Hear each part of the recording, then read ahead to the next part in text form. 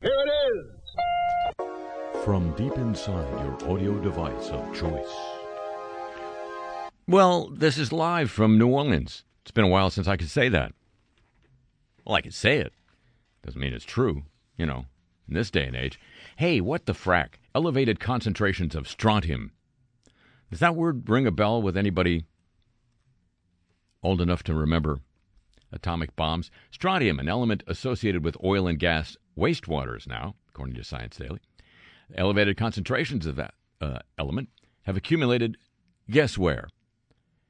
In the shells of freshwater mussels. Well, downstream from fracking wastewater disposal sites.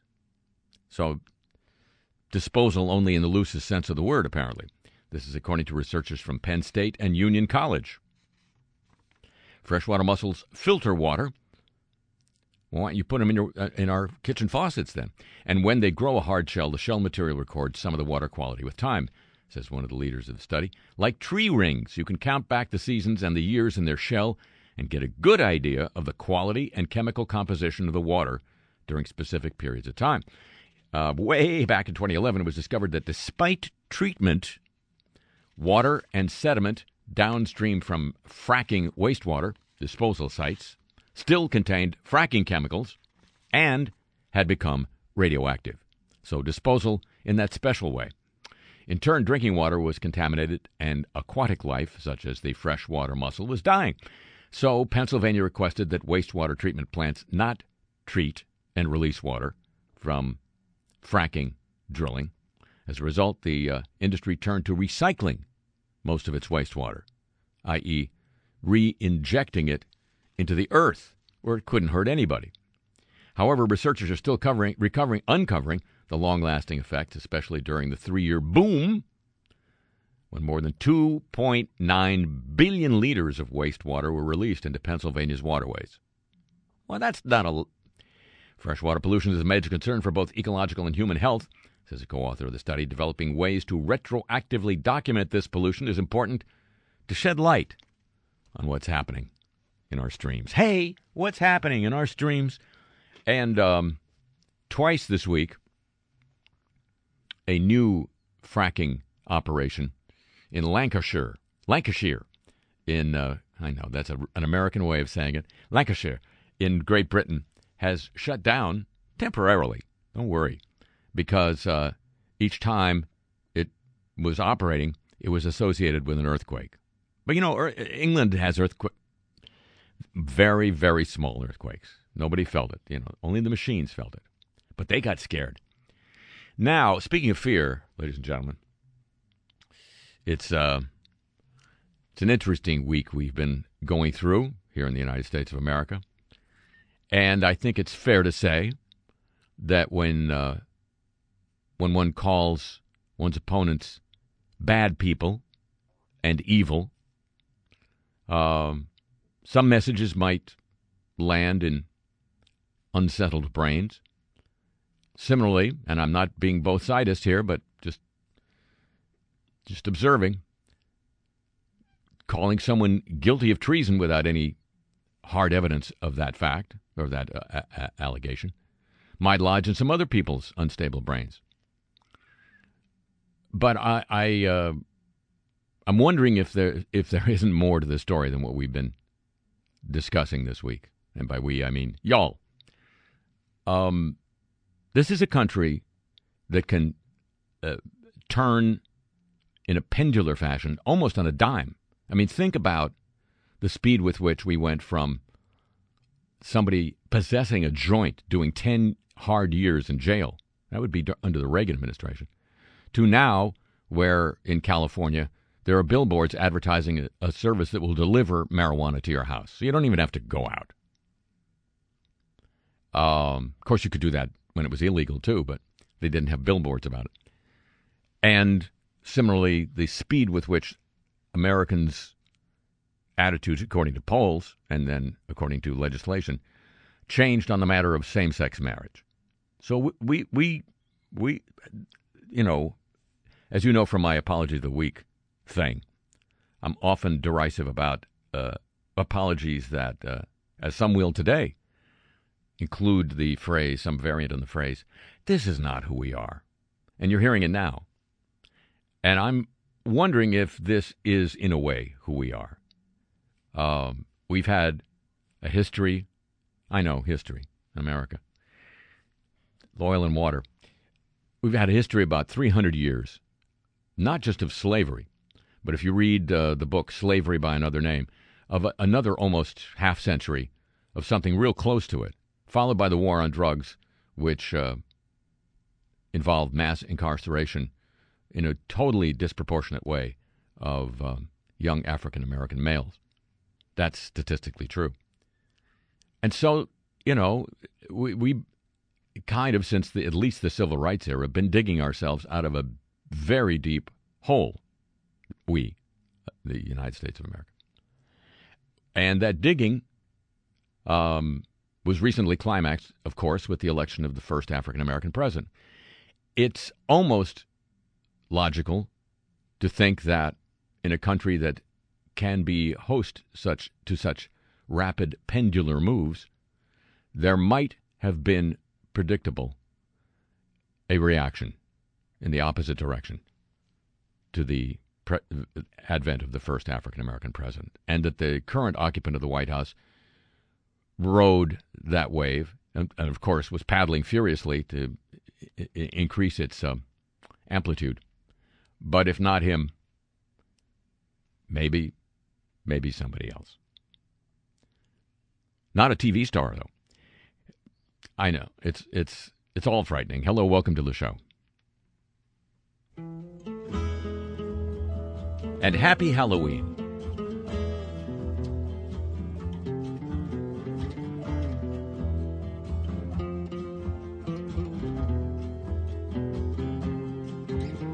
I scare myself just thinking about you. I scare myself when I'm without you. I scare myself the moment that you're gone. I scare myself when I let my thoughts run. And when they're running, I keep thinking of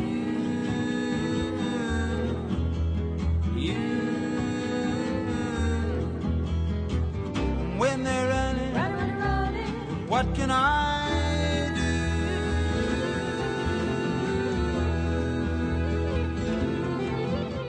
I scare myself, and I don't mean lightly. I scare myself, it can get frightening. I scare myself to think what I could do. I scare myself, it's some kind of voodoo.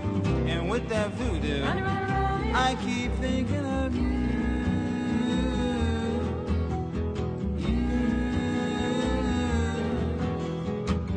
With that voodoo, what can I do?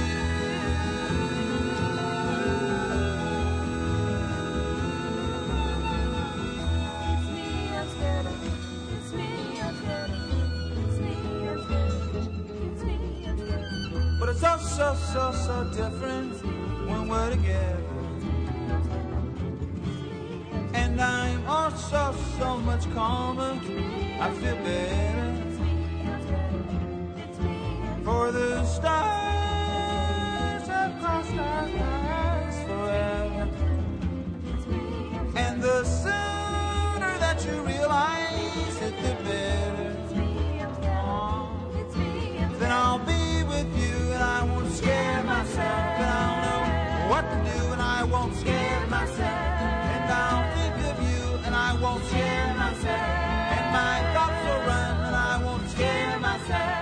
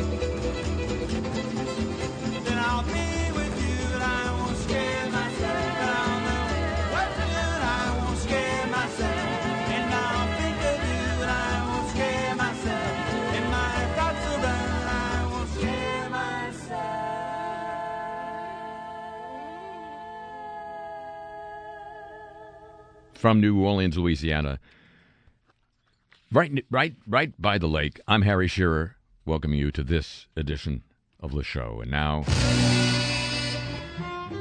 let's go to the land of 15,000 princes.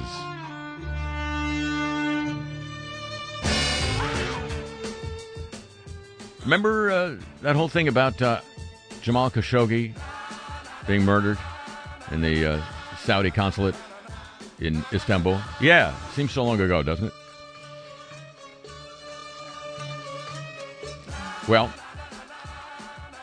we are told the investigation is still going. That has got to be either a really, really good investigation or no investigation at all. Meanwhile, you remember that big conference that was going to be held in Riyadh, from which a number of leading American CEOs absented themselves in the wake of the murder? Well, guess what? According to the South China Morning Post, Saudi, Arab, Asian, and African leaders and investors, undeterred by that crisis and allegations of the Crown Prince's involvement, took the place of prominent Western CEOs and government ministers who had withdrawn their participation in the conference. Their withdrawal, says the Post, had more to do with optics than with making a statement that would hit home. For example, despite canceling his participation in the conference, U.S. Treasury Secretary Steven Mnuchin popped up in Riyadh, a day before the conference to discuss ways to combat terrorism financing with Prince Mohammed. What would Saudi Arabia have to do with terrorism? Some Western CEOs traveled to Riyadh to linger in the conference corridors, even if they did not want to be seen in the hall.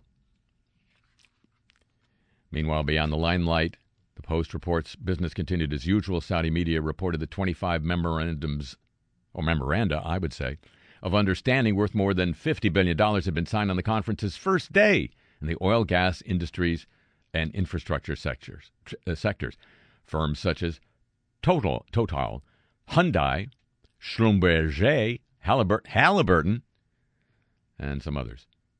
Prince Mohammed is likely to conclude from the conference that despite his tarnished image, much of the world, including those who didn't want to be seen with him publicly, is keen to continue doing business with him. Well, it's business. Business is business. And, in case you missed it, hundreds of people who work at a so-called troll farm. What do you fertilize that with? In Riyadh, to smother the voices of dissidents in Saudi Arabia, the push appears to include the grooming, not previously reported, of a Saudi employee at Twitter, whom Western intelligence officials suspected of spying on user accounts just to help the Saudi leadership. This is from the New York Times. Saudi operatives have mobilized to harass critics on Twitter, a wildly popular platform for news in the kingdom since the Arab Spring.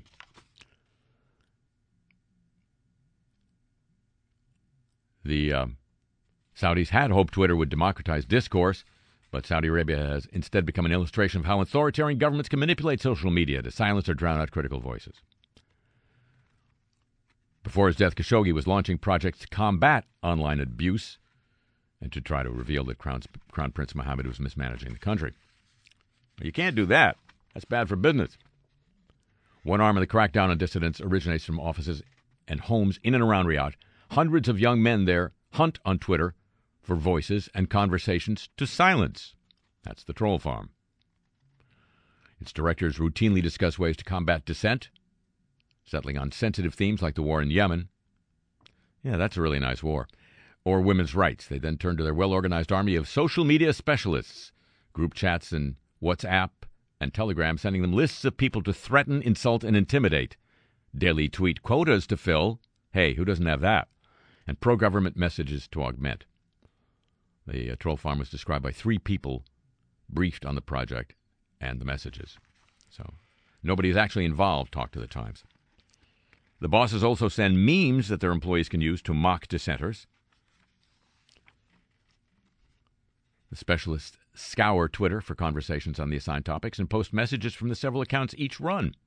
Sometimes when contentious discussions take off, they publish pornographic images to goose engagement. If you're engaged to a goose, you really don't belong on Twitter. I'm just going to say. Jack, hey, at Jack, get the goose engagers off. with their own posts and distract users from more relevant conversations.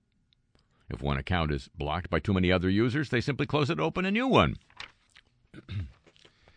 Sounds like what the Russians... Oh, but no, the Russians are... But these are the freedom-loving friends in Saudi Arabia, ladies and gentlemen. And that brings us to the very next thing on the agenda in today's program, a little thing I like to call News of the Godly.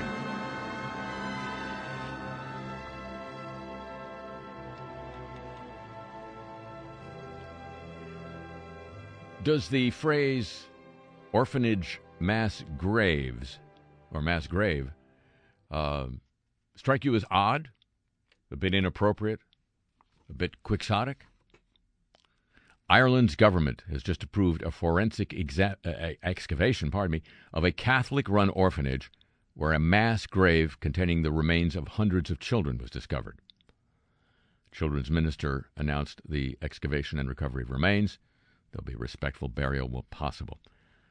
This follows a report from a judge-led commission that confirmed last year that the former Bon Secours mother and baby home in County Galway had an underground sewage structure divided into 20 chambers containing, quote, significant quantities of human remains, unquote. Church-run homes in Ireland housed orphans, unmarried pregnant women, and their babies for most of the 20th century. That was a good century, wasn't it? The institutions have been subject to intense public scrutiny since a local historian 4 years ago tracked down death certificates for nearly 800 children who died as residents of the facility but could find a burial record for only one. Investigators later found a mass grave containing remains of babies and young children from the grounds of the home, which closed in 1961. The mass grave scandal was raised with Pope Francis when he visited Ireland a couple months ago. He called it a shameful chapter. No, sorry. The children's minister called it a shameful chapter of recent Irish history. The Pope urged the Irish Church to make reparations to the home's survivors for its role. Reparations. Interesting. News of the Godly. Followed immediately by News of the Warm.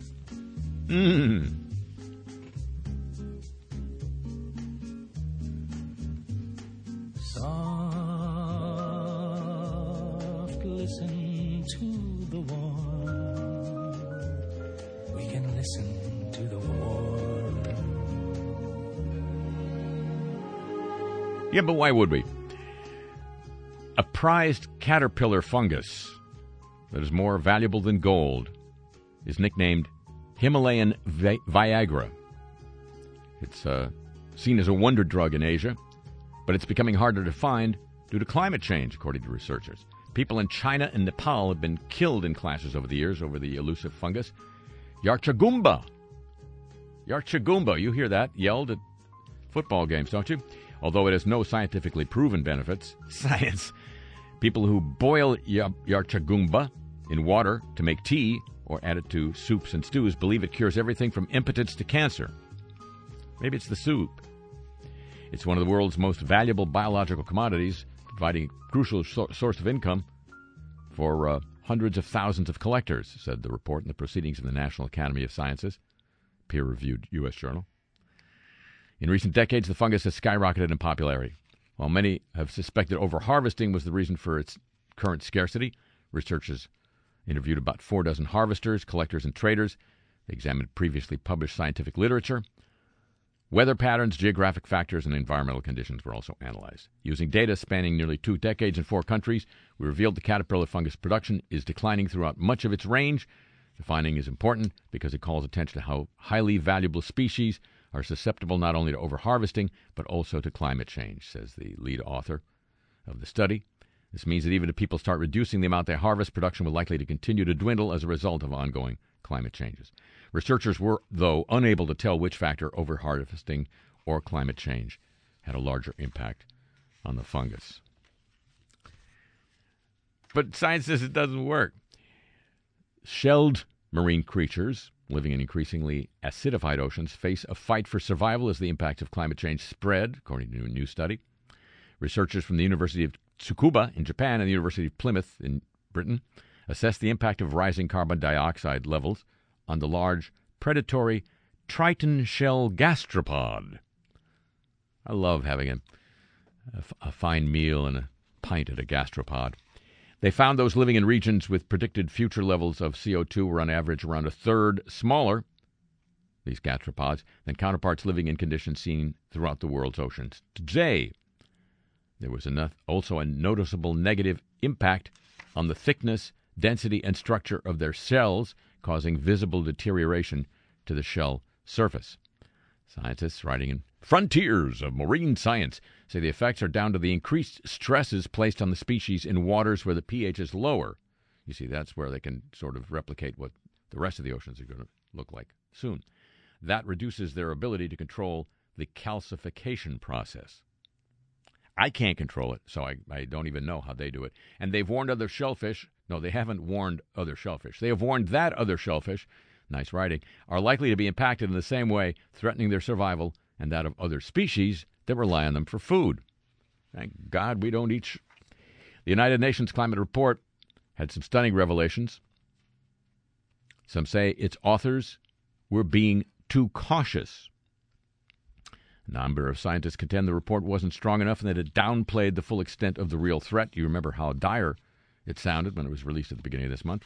They say it doesn't account for all the warming that has already occurred and that it downplays the economic costs of severe storms and displacement of people through drought and deadly heat waves.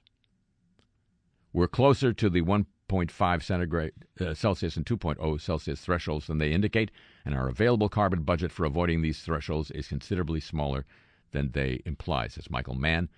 He's a professor of atmospheric science and director of Earth System Science Center at Penn State. You know, the place with the football coach, the Paterno place. In other words, they paint an overly rosy scenario by ignoring some relevant literature. I almost went Tom Brokaw there.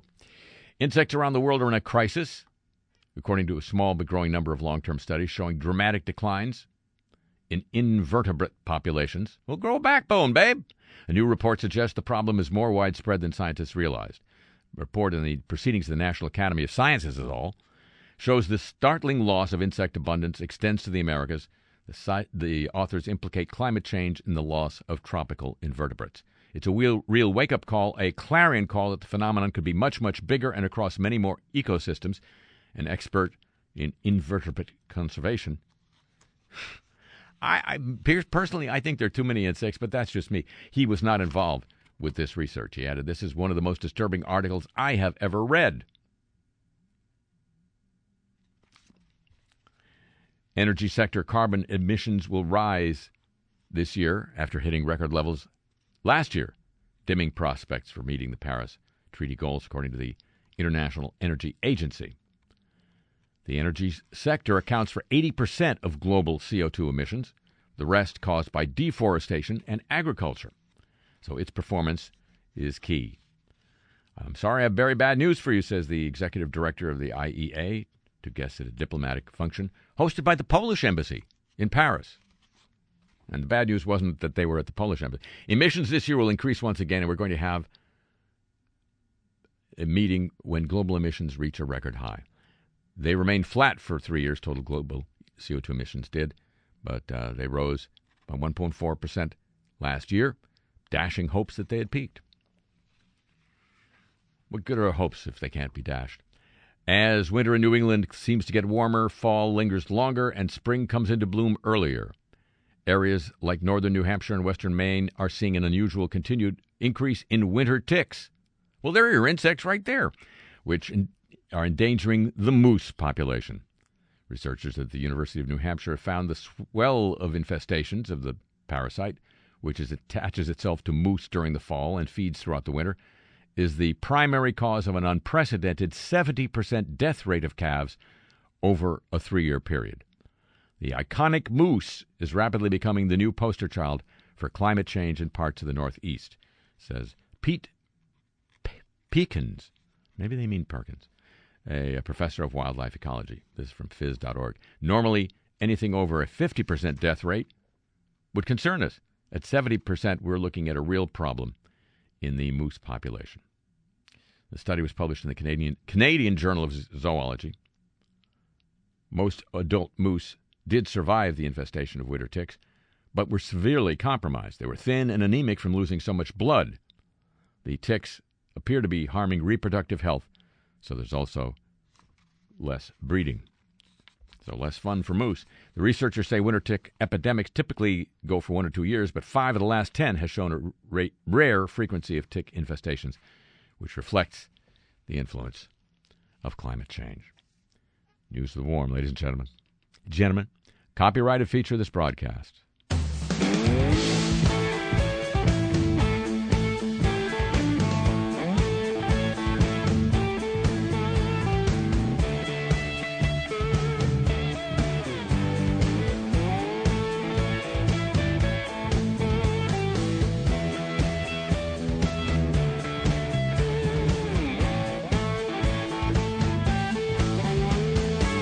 Woke up this morning, people, look around for my shoes. You know I had the needle walking blues. Woke up this morning, look around for my shoes. You know I had the needle walking blues. Some people try to tell the blues ain't so bad, but it's the meanest thing I ever had. Some people tell me that the blues ain't bad.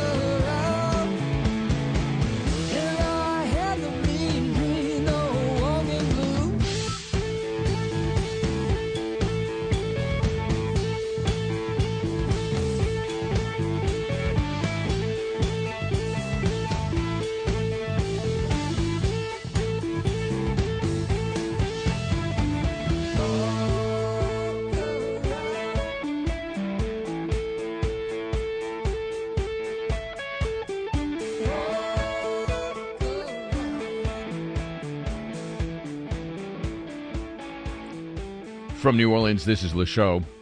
And ladies and gentlemen, it's a smart world. And doggone it, it's getting smarter every day. That's maybe what we want. Or Apple's self-styled computational photography. There's a new phrase. Computational photography. This is an approach that involves the software doctoring the photos you take in ways that are not transparent to you, and they may not produce the effect you want. Aside from that, Mrs. Lincoln, this is from Ars Technica. That issue is at the heart of a minor scandal involving the phone's launch, the new iPhone XS. Oh, that's so much better than the X. XS. XS. I get it. Nothing exceeds like XS. The scandal that some dubbed, of course, inevitably, Beautygate. Users who took selfies with the front-facing camera found that the resulting images looked a little bit glossed over. Skin was unrealistically smooth, with blemishes and details missing, similar to what you'd see with a beauty filter. Who doesn't use one of those? Some users took I guess everybody that's not on Instagram. Some users took to forums to speculate that Apple did this deliberately because these kinds of filters are popular in one of its largest markets. No. China. And in social messaging apps like Snapchat. However, Apple told The Verge, it's a website, that the behavior is in fact a bug and that a fix is coming in the next operating system. Your camera's screwed up until the next operating system. Are you okay? Okay, okie dokie with that? The issue is reportedly related to the Smart HDR feature in the iPhone, which shoots a buffer of 4 frames for every photo, along with interframes at different exposures. This is done in part to reduce shutter lag, but it also presents the phone's software and hardware with the opportunity to quickly analyze and compare every frame to make smart decisions about which frame to use, which things to highlight, and so on. According to Apple, Smart HDR would sometimes choose a frame with a long shutter speed, which led to images in which fine details were lost. The problem was exacerbated by the fact that the front-facing camera does not have optical image stabilization, to get rid of your hand jitter.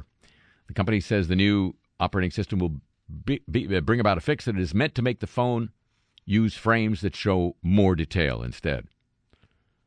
They're not saying when it's going to come out. So just don't use your camera until then, okay? Apple isn't the only company to employ these sorts of methods for touching up photos behind the scenes. Using powerful image processors and machine learning is a trend in today's phones for a reason. It's an extremely promising way to make up for the limitations inherent in phone camera optics. It does have the downside, says Ars Technica, of taking some control away from the user. You didn't want that control, did you? Really? No? Did you really? Control is so overrated. Come on. It's a smart world. You don't need it. And now, ladies and gentlemen, kind of lost, understandably, not only the Saudi thing, but also lost in the horrific news this week, the bombings and the shootings, the stuff, as President Trump referred to them in a tweet. That was Twitter Trump, not teleprompter Trump. But lost, I say, is another. New York Times is having trouble leading the news agenda like it used to. It used to be you'd turn on the TV news, and the lead story was basically grew out of the lead story in that morning's New York Times. There was just a known fact that New York Times led the agenda. Now, in the last 3 weeks, 2 major pieces by the Times. One that they thought so highly of, they printed it twice because it didn't get enough traction the first time about Trump's history of tax avoidance or evasion or fraud. And this one have generated virtually no traction at all. This piece was about how American intelligence agencies have figured out that China and Russia are eavesdropping on the calls that Trump makes from his iPhones. This is him disregarding the advice of his security experts to not use iPhones. because of their lack of security. The president has continued to use a cell phone despite those warnings. China is now believed, said the Times, to be using what it's learning from the calls, how he thinks, what arguments tend to sway him, and whom he's inclined to listen to try to influence the president and avoid a further escalation of a trade war.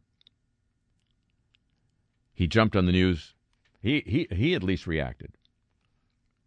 He jumped on the news, writing on Twitter, the so-called experts on Trump at the Times had written a boring article. It was so riddled with errors, I do not have the time here to correct it. Didn't expect that reaction, but that's okay. Yeah, it is okay. He added, I only use government phones and have only one seldom used government cell phone. Story is so wrong. Yet the Times quotes as its sources friends of Trump and some administration officials who are concerned about the possible security threat. He did acknowledge that he used a cell phone to make calls. I rarely use a cell phone, and when I do, it's government authorized, he says. According to the Times report, it is the use of any cell phone, government issued or not, that's the problem.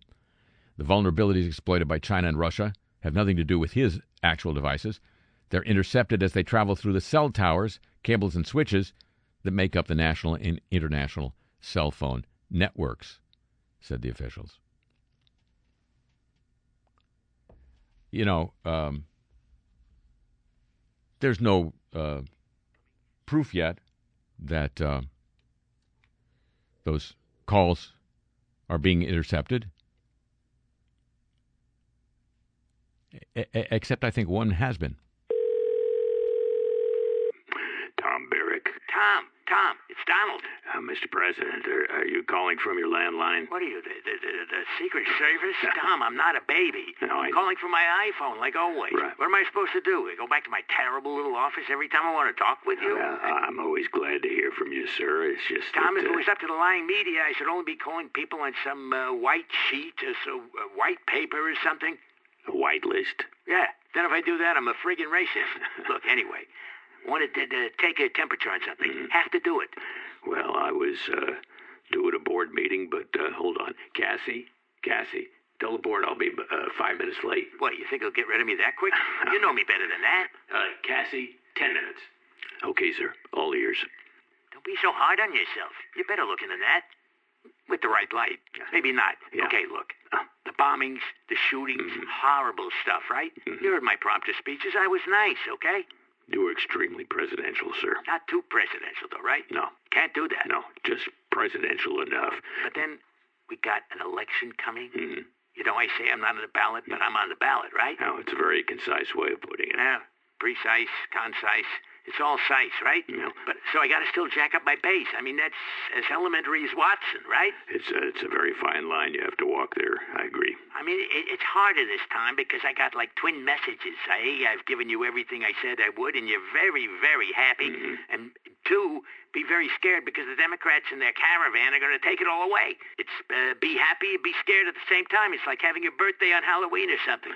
But Me personally, I think you've struck the right balance. Of course, the minute you get pugilistic, the media is going to come after you. then I'll come after them, then they'll blame me for that. So far, so good, right? But then, at the same time, we got this Saudi thing. I mean, Tom, when did you ever know me to have to put together 3 different deals at the same time? Crazy, right? Well, presidency is the biggest burden in the world, sir. Sort of the price of being the most famous person in the world, in a way. In a very crazy, unfair way. So, my CIA chief, Gina, she comes back from Turkey, right? She's heard the tape. She's seen the pictures. She says to me she hasn't seen anything so horrible since she used to supervise her waterboarding. But, you know, that's not really women's work anyway, right? Well. Have to realize that. So, now, my Turkish friend, Mr. Erdogan, I call him Kenobi. He doesn't even get the joke. He doesn't even chuckle. He's pushing me to heavy up on the Saudis, to do a real number on them. And Jim Mattis, Lapdog Mattis. Well, I thought his name was Mad Dog. It was till I got to know him. Craziest thing, a general who doesn't like war. That's like me hating real estate, which, you know, I do. But he's saying we need the Saudis, and Larry Kudlow is saying that we need the arms deal, and Jared Don't tell anybody, but I call him Baby Jared. Well. He's begging me not to blow up this Mideast thing, which to me is like about to be the biggest flop since the new Rosie O'Donnell talk show. Sir, I'm not sure that you're supposed to be discussing CIA matters with me over Tom, I love you like a brother, but I'm not getting into a little skiff with you, believe me. Those things are tinier than the apartments my father used to rent in Queens. Well, but the security people said the Chinese, not to mention the Russians. And the Israelis. Hi, Bibi, how are you? Listen, Tom, nobody knows more about the importance of keeping secrets. Have to do it. Well, but Stormy... That was the fault of that little pish of Michael Cohen. You know, people keep saying he was my fiction. I kind of thought... But you know better. He was my little pisher. Like, Mike, go get me a Diet Coke. Mike, get the porn star to dummy up. I can tell you this. He was even crap at getting me a Diet Coke. Couldn't hack it. I don't know what it was. He couldn't find a machine, didn't have change. Just a total loser. But, Tom, ask the Chinese or the Russians if they know any more about my taxes than Sleepy Eyes Chuck Todd. Okay.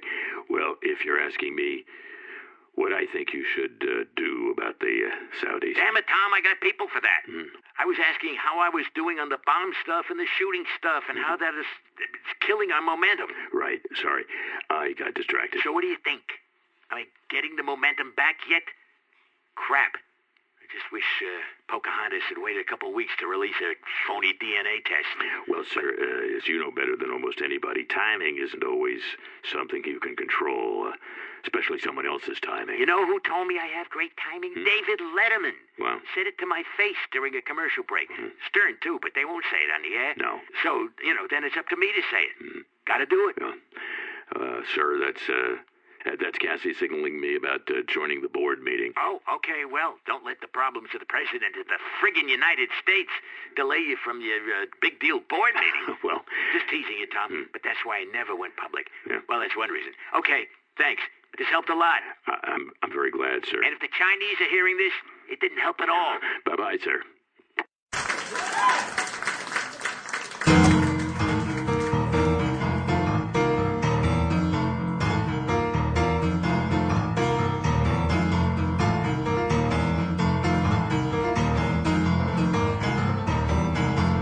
Well, now I ain't trying to tell you how it's gonna be, but we'd all get along better if you just take a tip from me.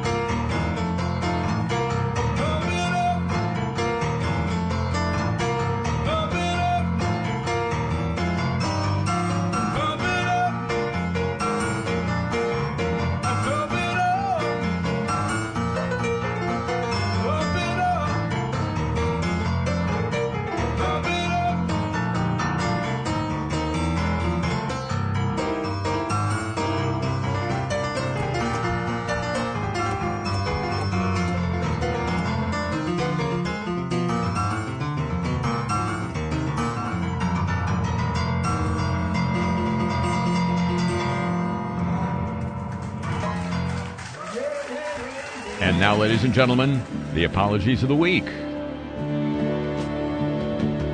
We're so sorry.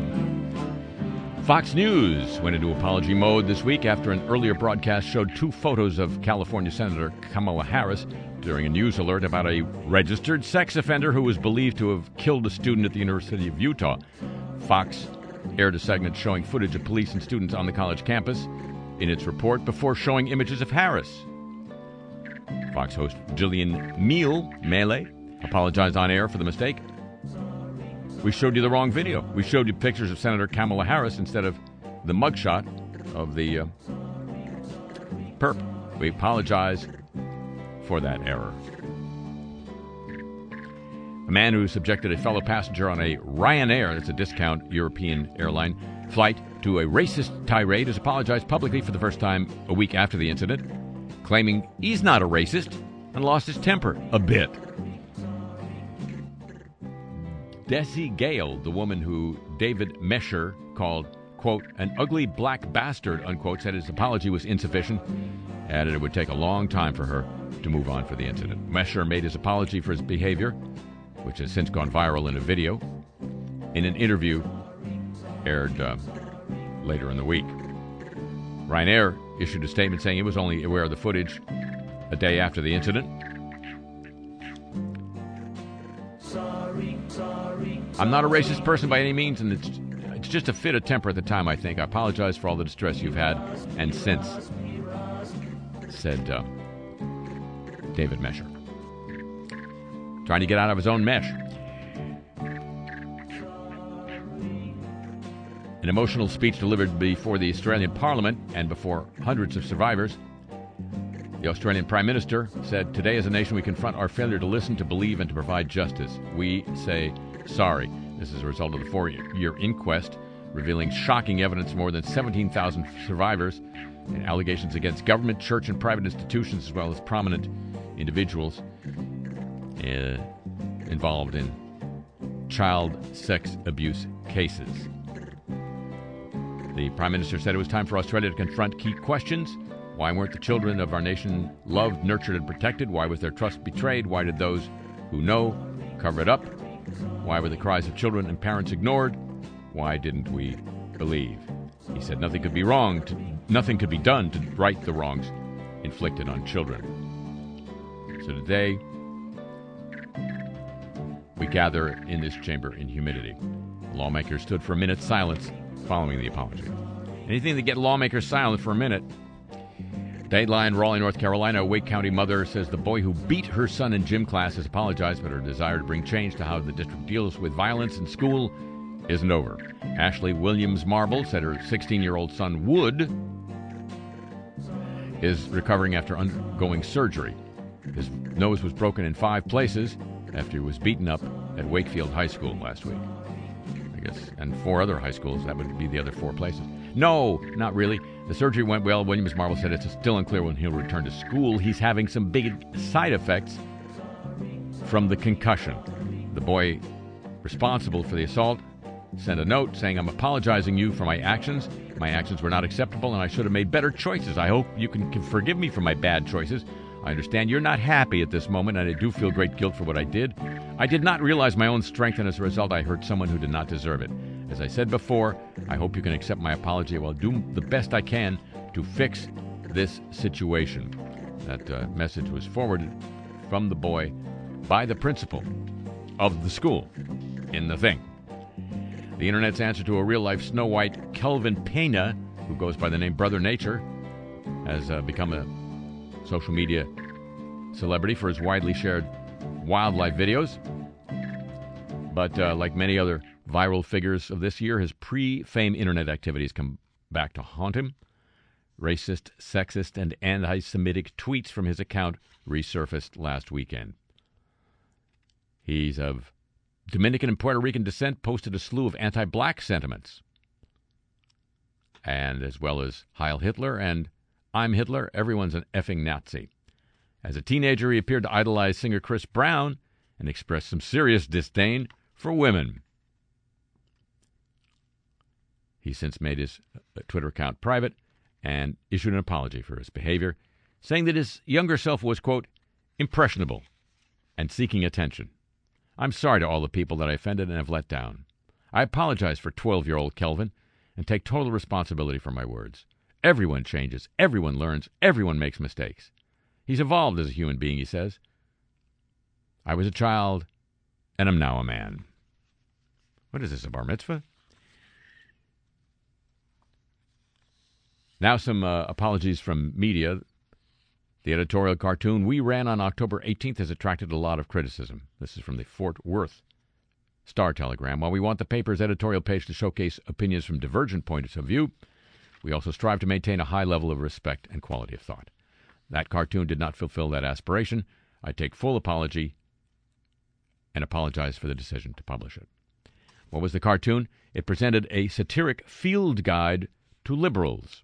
It mocks how Senator Warren, former NAACP activist Rachel Dolezal, and a transgender woman choose to identify.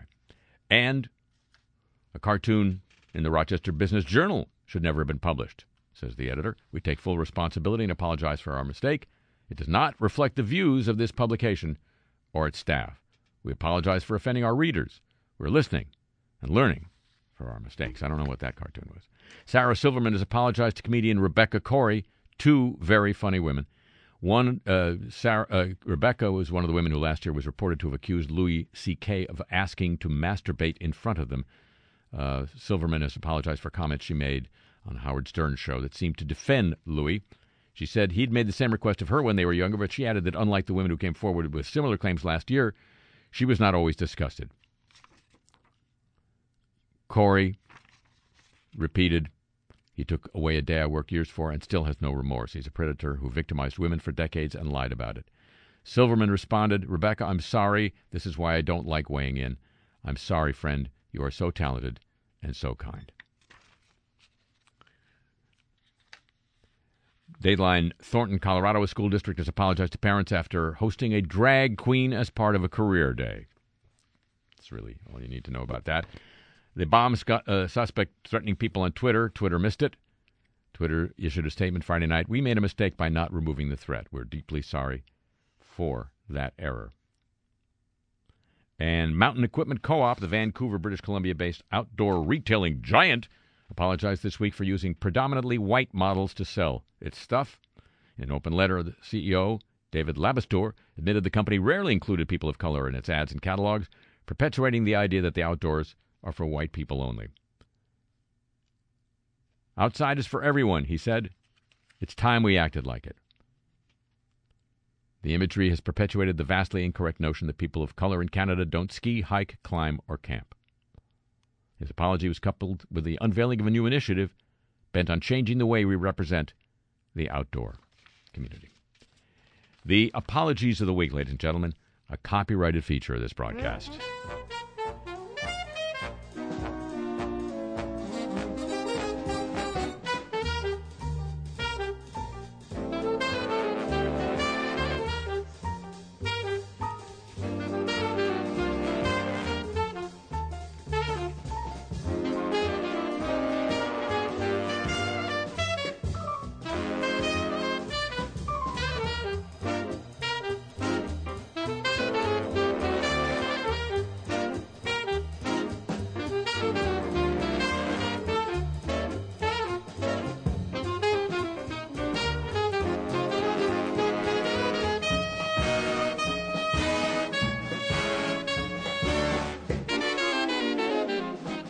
Well, you can tell the program originates live this week because the record wound up. Ladies and gentlemen, that, with a wow, is going to conclude this week's edition of the show. The program returns next week at the same time on radio and whenever you want it on your other audio devices of choice. And it'd be just like you choosing an audio device if you'd agree to join with me then, would you? Alrighty, thank you very much.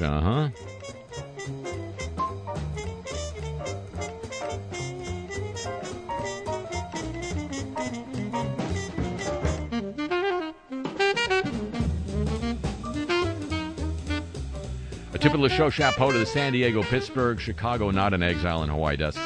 Thanks as always to Pam Halstead. And thanks to Mr. Pittman here at WWNO New Orleans for help with today's broadcast.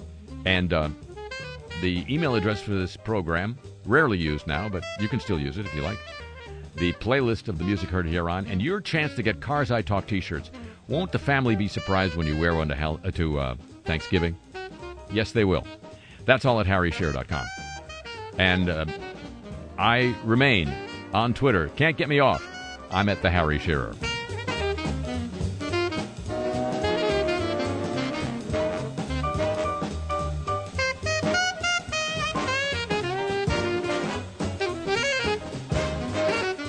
The show comes to you from Century of Progress Productions. It originates through the facilities of WWNO New Orleans, flagship station of the Change is Easy radio network. So long from the Crescent City.